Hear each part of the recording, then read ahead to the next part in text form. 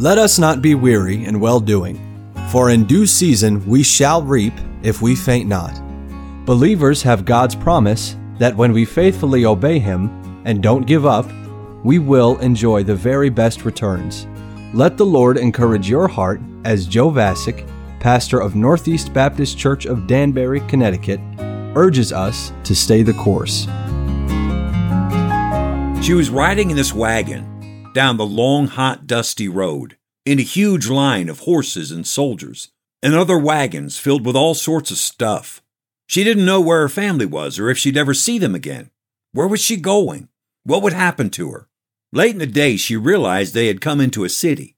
As the caravan came to a halt, people began scrambling around the wagons, lifting things out and carrying them away. Suddenly, she saw the face of the man who had taken her from her home, the man with the mean face, the fancy uniform, and the white patches on his skin. She heard him say, "Take her and come with me." Next thing she knew, a man was picking her up out of the wagon and carrying her, walking right behind the man with the mean face. They came to a large house and walked through the front door. The man with the mean face said, "Put her down right there." The little girl sat there and waited. Then, from around the corner, walked a very pretty lady with long black hair and clothing like she'd never seen before.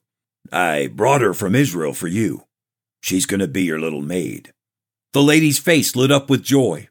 "Oh, thank you, Naaman. She's such a precious little girl."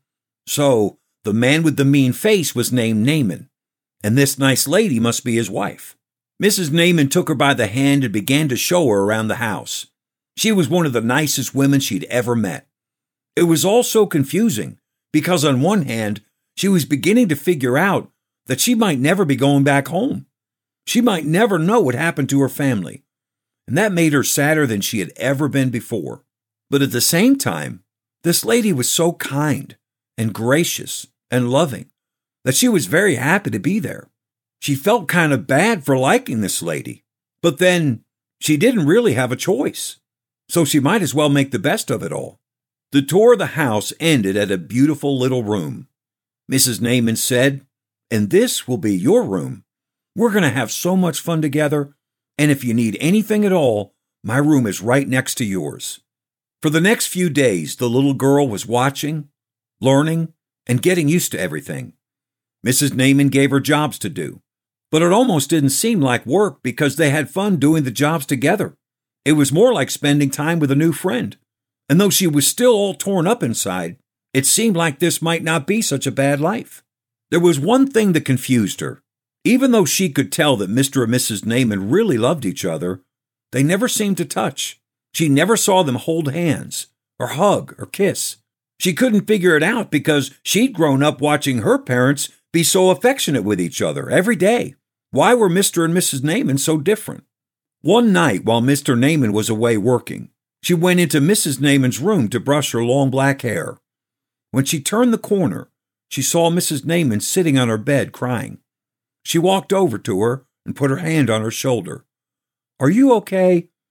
Mrs. Naaman was a little startled. She put her arm around her and said, "I'm so sorry, sweetheart. I didn't mean for you to see me crying." The little girl said, "What's wrong?" Mrs. Naaman said, "You don't know? My husband has leprosy. It's getting worse all the time. We can't touch or be close, and I just don't know what's going to happen." Leprosy. It all made sense. The little girl had never seen anyone with leprosy, but she had heard about it. She was overcome with grief for Mrs. Naaman. It had never even occurred to her to be hateful towards these people. In her innocence, all she knew to do was to have compassion on them. She hugged Mrs. Naaman and said, "I'm so sorry. I wish Mr. Naaman could meet our preacher back home in Samaria. He could pray for him, and his leprosy would be gone." Mrs. Naaman was stunned. "What?" She said, "Our preacher, Elisha, in Samaria. He prays to Jehovah, and he does miracles. He could take away Mr. Naaman's leprosy." Naaman's wife had never heard such a thing. She sent word to the king of Syria about this preacher in Israel. The king responded by sending Naaman to Samaria with an official entourage to meet the prophet Elisha. Mrs. Naaman and the little girl stayed at home and waited, day after day, hoping for some news. It seemed like so much time had gone by and still not one word. Then one afternoon, Mrs. Naaman and the little girl were in the backyard, working in the flower garden, when they heard Mr. Naaman's voice shouting with excitement. He came running around the corner yelling, "Honey, it's gone! It's gone! I'm clean! I'm clean!" He ran up to his wife and wrapped his arms around her. Mrs. Naaman couldn't stop crying. The little girl was so happy for her.